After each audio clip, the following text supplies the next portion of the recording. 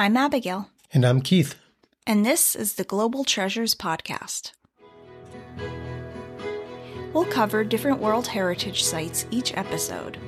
These sites have been identified as having outstanding universal value because they have cultural and/or natural significance that is so exceptional that it transcends national boundaries and is of importance to present and future generations. There are 1,199 sites across the world, with more being added every single year. We'll spend each episode exploring the history, legends, travel tips, and so much more. Welcome to Season 2, where we will explore the 45 sites that UNESCO added back in 1979. In this episode, Keith and I will be introducing you to Ancient Thebes with its necropolis.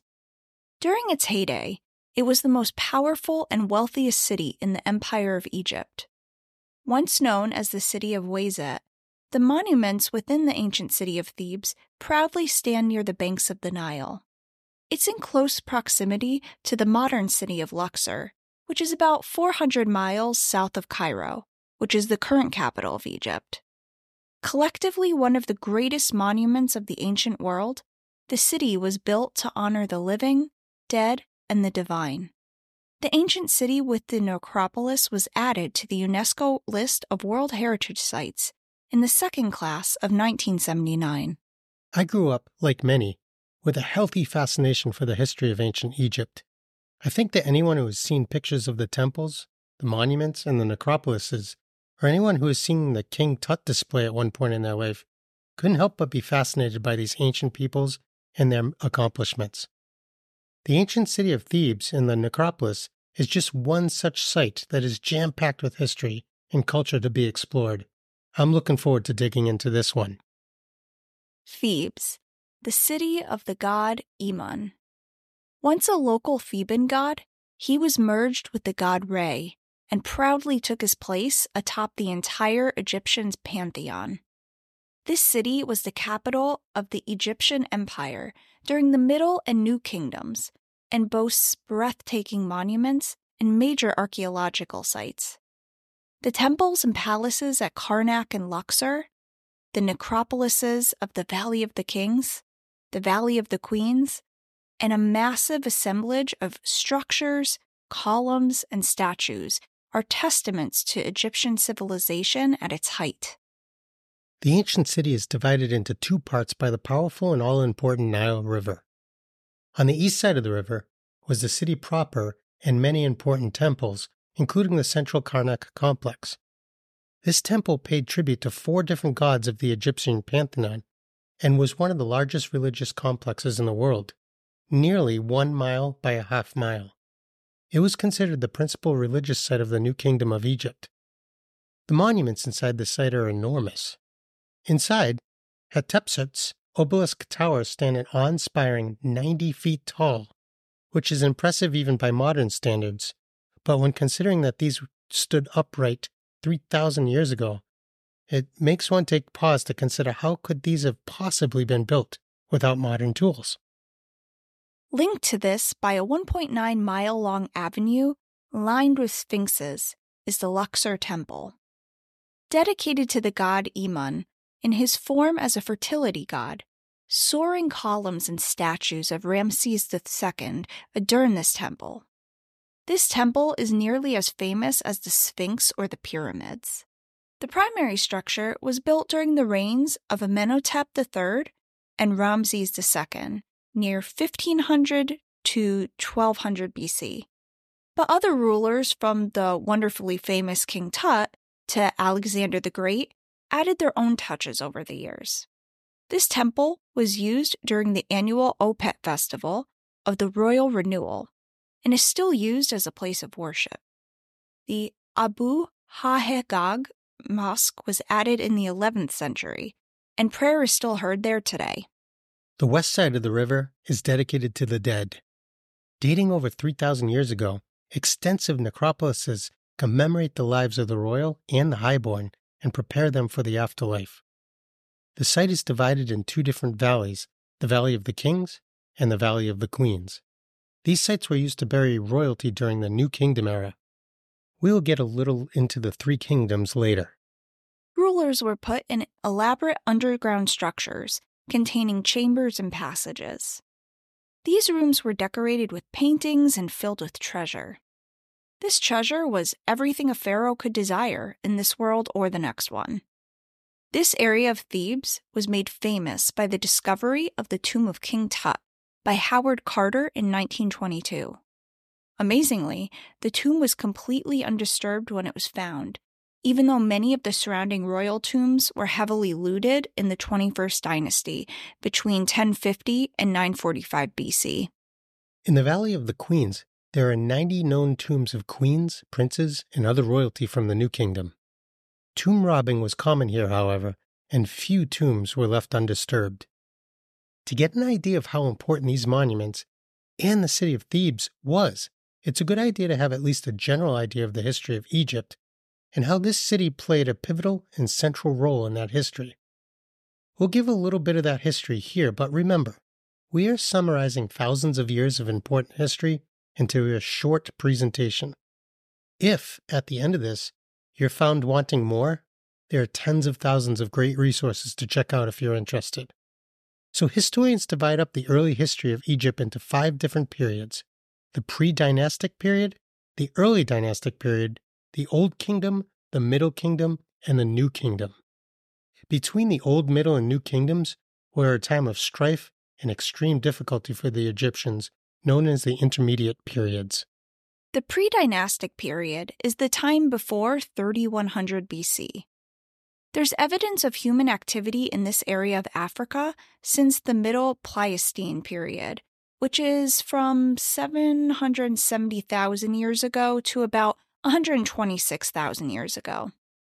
Between 90,000 to 10,000 years ago, there was a gradual movement of hunter-gatherers into the prehistoric Nile Valley caused by climate changes and drying lakes in the south.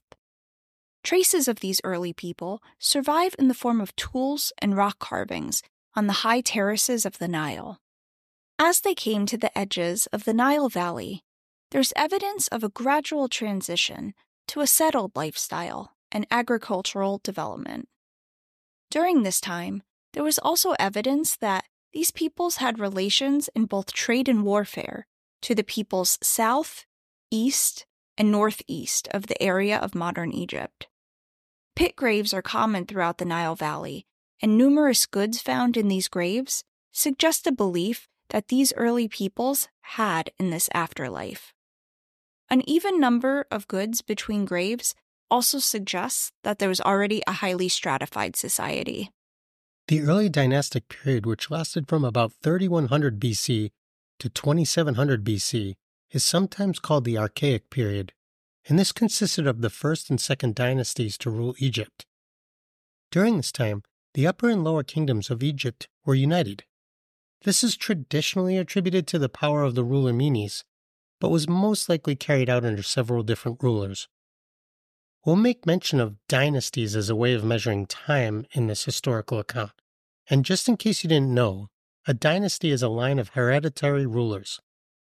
So Egypt has had quite a few throughout its history, and that will be evident to you pretty quickly during this.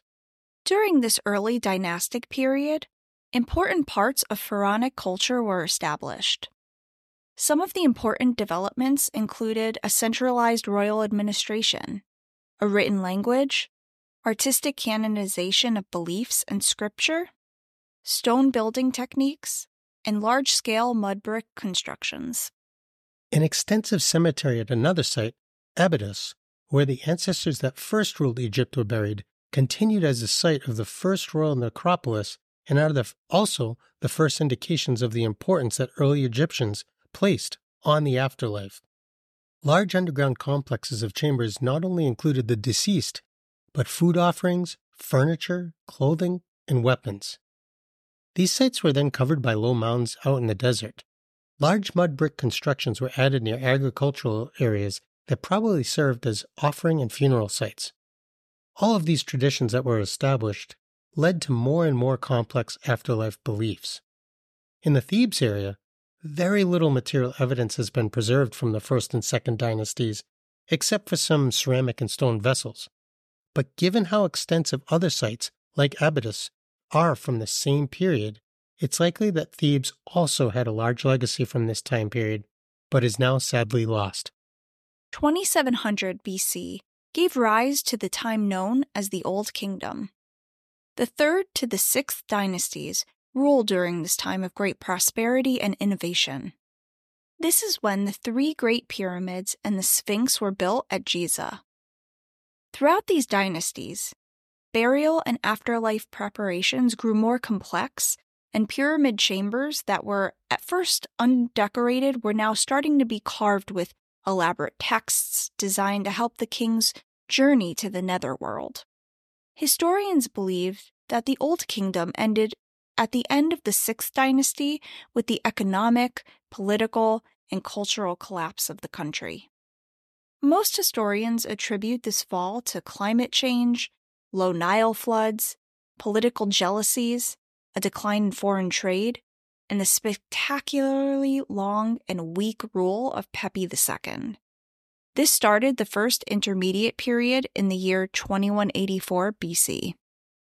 This intermediate period is often oversimplified by historians in favor of spending more time on the spectacular accomplishments of the Old, Middle, and New Kingdoms. During this first period, there were dramatic changes in the administration of Egypt, and power shifted to local officials. This led to a pause in the costly monument building of the earlier dynasties. During this time, Thebes emerged as a rival power to the Inasiyat al-Madinah, and the rulers of Thebes established the 11th dynasty. The contest between the north and south resulted in a Thebes victory and the reunification of the country that took place under Mentuhotep II.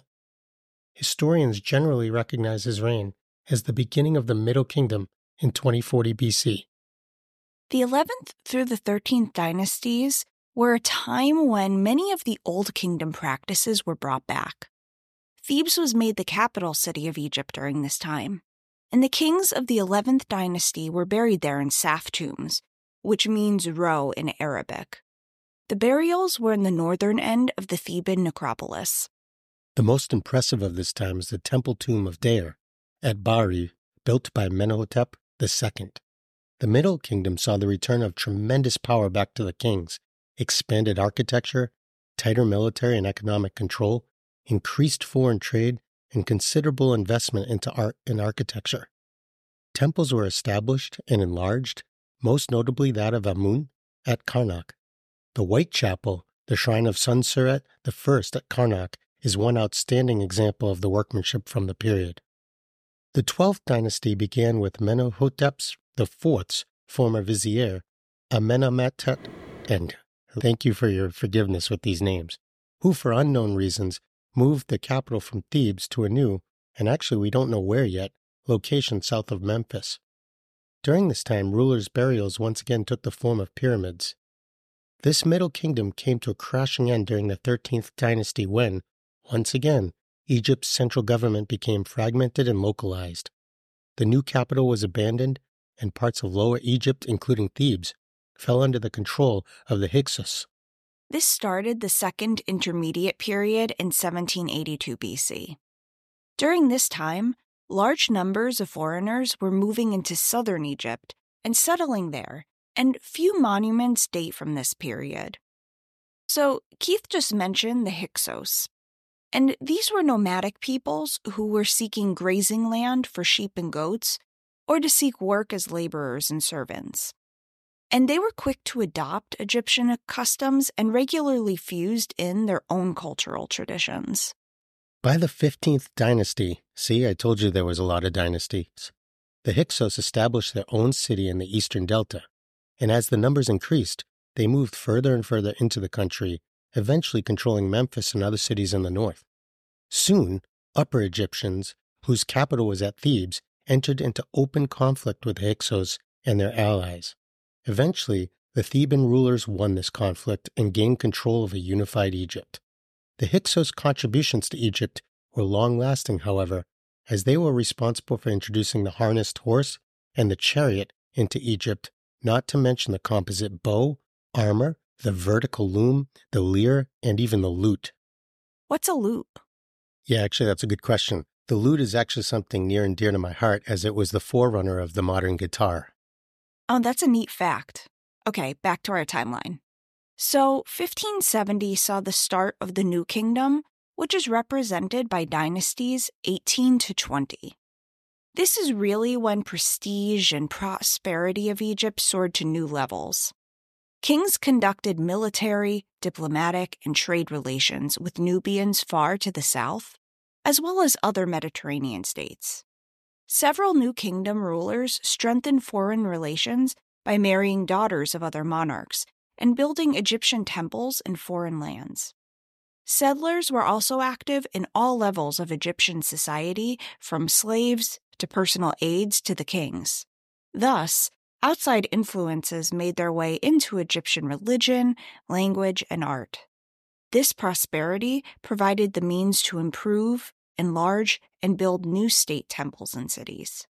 The site of Thebes became powerful as the principal cult center of the god Amun-Ra, and thus received a lot of incoming wealth from the empire.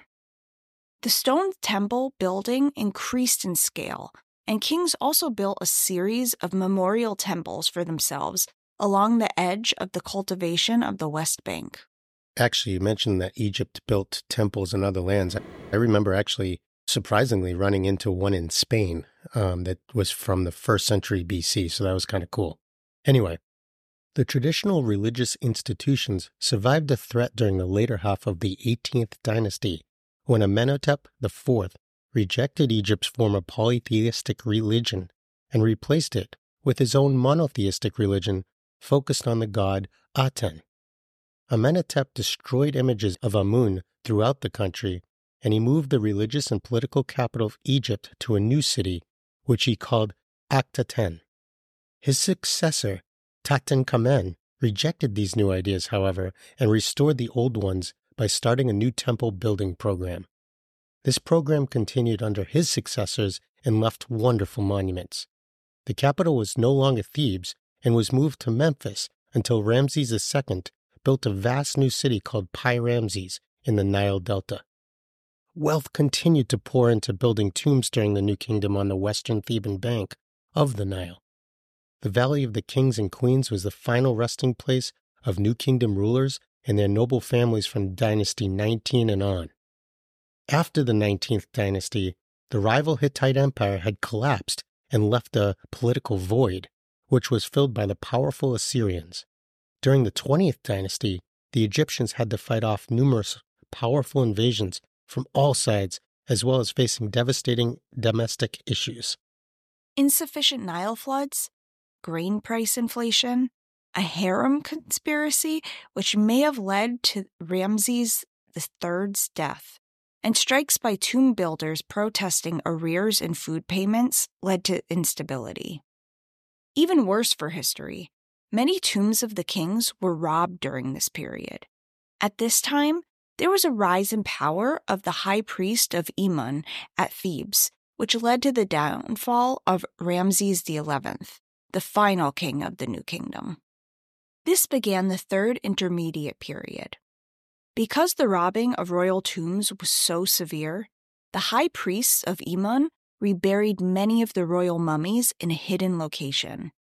Pharaohs of the 21st to the 24th dynasties were buried within the walls of the Temple of Imun at Tanis for safekeeping.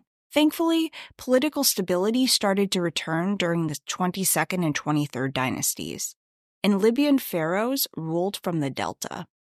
These rulers gained back control over the high priests by placing their children into high positions in the clerical hierarchy. This rule did not last, however, and centralized authority declined further and was again split, but this time into three during this period. Pianki, the ruler of the Nubian kingdom, took advantage of this split in Egypt and conquered Egypt during the 25th dynasty. He met very little resistance in his campaign. After this victory, he went back to his capital, but he left his sister Amendris as the god's wife of Imen at Thebes. This was a position that allowed her to control Egypt in the absence of her brother. This also allowed Nubian pharaohs to maintain control over all of Egypt during this time. They carried out numerous important building projects throughout both Egypt and in Nubia, while adopting the customs, beliefs, religion, and politics of their own culture to these projects, and this influence continued long after the dynasty ended. They also made Amun the state god of Nubia, were buried under pyramids, and even adapted the hieroglyphic script. The Assyrians continued to fight the Nubians for control of Egypt, and eventually the Assyrians were successful. Soon after, an Egyptian, Psamtik I, took control of Egypt and began the 26th dynasty. See, I told you, there's a lot of them. He had his daughter Nitocris, adopted by the Kushite god's wife of Amun, at Thebes, and this assured that she would end up the next god's wife of Amun. This position gave her significant power over the region, as well as large lands throughout the entirety of Egypt. Psamtik I also allied himself with Mentuametet, the powerful mayor of Thebes, who owned the largest and most complex private tomb in Thebes, and this effectively gave him control of the whole of Egypt. During this time, there was, again, a large migration of foreigners into Egypt. A new simplified writing form called demotic was introduced and was used for written documents. However, this new writing was not used for monuments, architecture, and art. These continued to use the old hieroglyphic language. This had the excellent effect of the copying of many works from the Old Kingdom, which most are the only surviving copies today, and how we know so much about the Old Kingdom. Alexander the Great conquered Egypt in 332. The Egyptians willfully accepted him as pharaoh because he adopted Egyptian kingship and religion. He laid the foundations of a new city called Alexandria on the coast, which became the new capital of Egypt and is still an important city today. Upon his death, the control of Egypt fell to one of his generals, which began a line of monarchs who ruled Egypt for the next 275 years. So it's interesting because currently Arabic is the official language. But at this time in history, Greek became the official language of the government. That being said, Demotic was still used by the majority of Egyptians. Egyptian and Greek religion was mixed, and several cults were started. Many of these cults built traditional temples all over Egypt. Romans came to rule Egypt, and the Roman emperors continued this tradition, and this led to further mixing of artwork, religion, and architecture. Thebes developed further throughout Roman rule and accelerated by the development of Christianity and the conquest of the Arabs that began the Islamic period in AD 641. Several churches and monasteries were set up in the ruins of the temples at Karnak and Luxor. On the West Bank, the Coptic village of Jem was established. Monasteries were built at the site of Hathor Temple of Deir al-Medina and on the ruins of Hatshepsut's temple at Dar al-Bari. Many of the tombs are used as monks' dwellings and chapels, including several of the Dynasty 19 and 20 tombs. You can see that the history of this site is remarkable in its length, and some of those small passages we just shared with you actually covered 1,000 years or more. This is the kind of human history that people get awestruck about, and I'm sure many people have Egypt, and specifically the UNESCO site of Thebes with its necropolises, on their bucket travel lists. I simply can't wait to go see this stuff.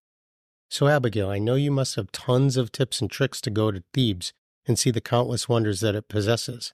So how do we get there? Any tips and tricks? Sure do. So, if you're visiting from a country outside of Egypt, you can fly to Luxor International Airport. You can also fly into Cairo and take a train or bus from Cairo to Luxor. It looks like there are a couple that go back and forth daily. In terms of buying tickets to the site itself, you can find lots of guided tours in English through vetted sites, and I even saw discounted tours through membership sites like AAA. The nice thing about these tours is they often include pickup and allow you to book everything in one place. If you buy a ticket yourself at the site, I believe it allows you to access 3 of the tombs, because some of them aren't actually open to the public. And then you have to pay separately for some of the sites. My understanding is that it would take a few days to see everything, so try to prioritize your must-dos. Part of the reason is because you'll need transportation to get to some of these tombs because this site is really large and spread out. Something else I thought was really fun is there are a lot of hot air balloon ride tours. That seems to be a big thing. I'm sure you get stunning photos from up there, and just a fair warning, that may seem like common sense, but if you have a fear of heights, you probably don't want to partake in this. Also, speaking of photos, know that you won't be allowed to take photos in certain areas inside the tombs because flash photos can have a detrimental effect on the paintings inside the tombs themselves. In terms of lodging, hotels in Luxor and even Cairo are pretty inexpensive, and there appears to be a wide variety of well-known hotel chains to B&Bs that won't break the bank. In terms of the best time of year to visit, I'd suggest using the weather as your guide. During the summer, it can get up to over 100 degrees Fahrenheit, which is about 38 degrees Celsius. The weather is much less oppressive between November to February. Of course, this goes without saying, please make sure you're drinking lots of water if you go during the summer to prevent dehydration. All right, that's great stuff. But let's get into the thing that, besides the history, I'm truly excited about when we do eventually get to go to Egypt. What did you find out about the food? Oh, the food sounds really good. So some standout dishes include falafel with tahini and pita. And for those who have never had the true pleasure of having good falafel, it's deep-fried fava bean balls with lots of spices. There's also baba ganoush, which is an eggplant dip, usually again served with pita. And if you like sweets, kunafa will be up your alley. And this is a cheese pastry dessert made with phyllo dough, usually soaked in a sweet syrup, and it has some sort of nut like pistachio or walnuts. I almost liken it to baklava. And there are over 100 restaurants in the Luxor area per my research, so you won't go hungry. All right, well, all of that sounds amazing. And I'm sure with a culinary history such as Egypt's, you're probably just scratching the surface. I simply cannot wait to go experience all of it. So transitioning again, I'm sure that there are thousands of paranormal stories that surround the construction of the monuments in Egypt. I happen to remember when I was a kid that there was a theory that all the pyramids and magnificent temples probably couldn't have been built with the tools back then. So, of course, it must have been aliens. So, what'd you find out? Yes, my friend, it is always aliens. So there are two main conspiracy theories of note for this site that I was excited to talk about. The first is centered around King Tut's death, which is very controversial, and extraterrestrial life or aliens. So, many of you know the story of King Tut. We learn about it in school. He died at age 19, very young. For a time, it was believed that he passed from an unfortunate combination of a broken leg and malaria. And the broken leg, I guess, was from a carriage accident. And a broken leg now, while painful, of course, isn't usually deadly. However, back then, without the ability to safely amputate, obviously they didn't have casts or antibiotics, would cause sepsis quite quickly. So, over the years, scans have been done on his body, which ruled that it was likely not poisoning that killed him, so that takes murder potentially out of the mix. However, not totally, because it appears there's a possibility that he was stabbed, or that he died from a blow to the back of the head, because specialists have found bone fragments inside his skull. Why would somebody want to murder him? Well, I just want to go back and explain very quickly. So I mentioned the bone fragment in his skull, and the reason that indicates a blow to the head is because, obviously, when you get hit in the head, a piece of your skull is going to chip off. So there are a couple potential suspects, but the most frequently suspected is Horemheb. There's evidence that this individual had the title of hereditary prince, which likely meant he was the heir in the case of Tut's death to the throne, and obviously he had a kingdom to gain if he knocked him off. This would explain why Horemheb isn't featured in Tut's tomb, which is unusual. And it could have been because officials figured out he murdered him.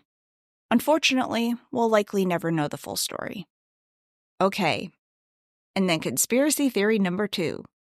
So, like you said, scientists have long wondered how the Egyptians were able to build marvels like these without modern technology or advanced engineering degrees from MIT.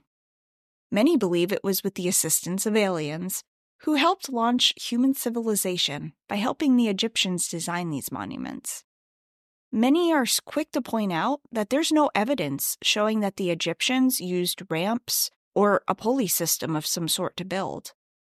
I mean, if they did, wouldn't we have uncovered some of this equipment or even have hieroglyphics detailing the construction? They found hieroglyphics outlining how they constructed the pyramids, so I would suspect they would have documented for this site similarly.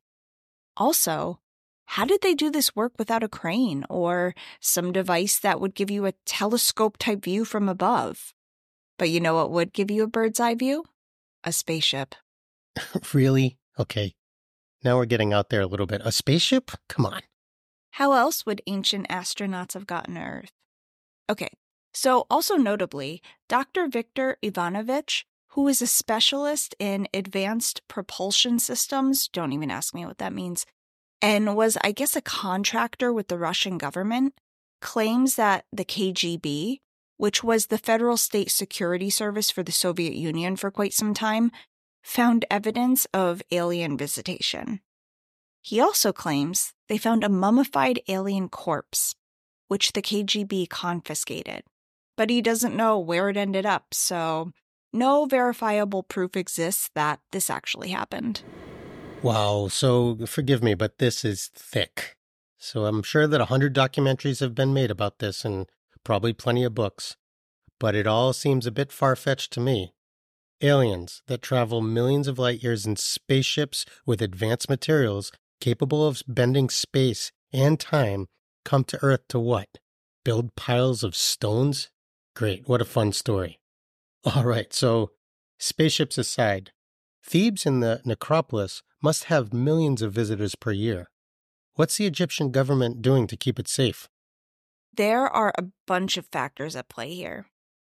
The main issues facing this site include tourism or visitor management, and this is spot on, as over 11 million visit Egypt annually, with the bulk visiting this area specifically.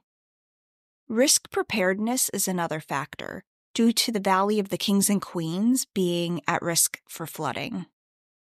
Local housing encroachment is another factor they need to keep an eye on too. And this is due to population growth near the west bank of the Nile.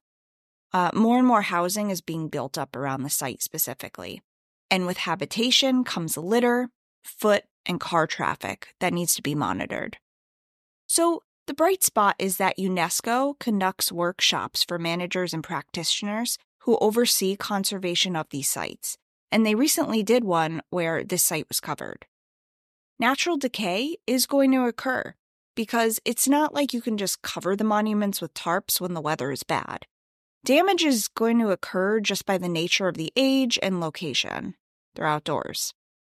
Ancient Thebes still retains 80% of its ancient form and materials, which is incredible, considering again how old the site is. So as long as they continue to monitor the issues I outlined, we'll be able to continue to enjoy this incredible place into the future. Okay, so it sounds like Ancient Thebes with its necropolis is in good hands. That's actually really great to hear. All right, folks, thank you for joining us for another episode of the Global Treasures Podcast. If you love us, and we're sure you do because we're so great, please click follow on your favorite podcast platform. And if you're up for it and you have a couple of minutes, leave us a written review. Those reviews help us to get more exposure and allow us to continue this project well into the future. You can also follow us on TikTok or Facebook. We'll see you next time when we visit the city of Antigua, Guatemala.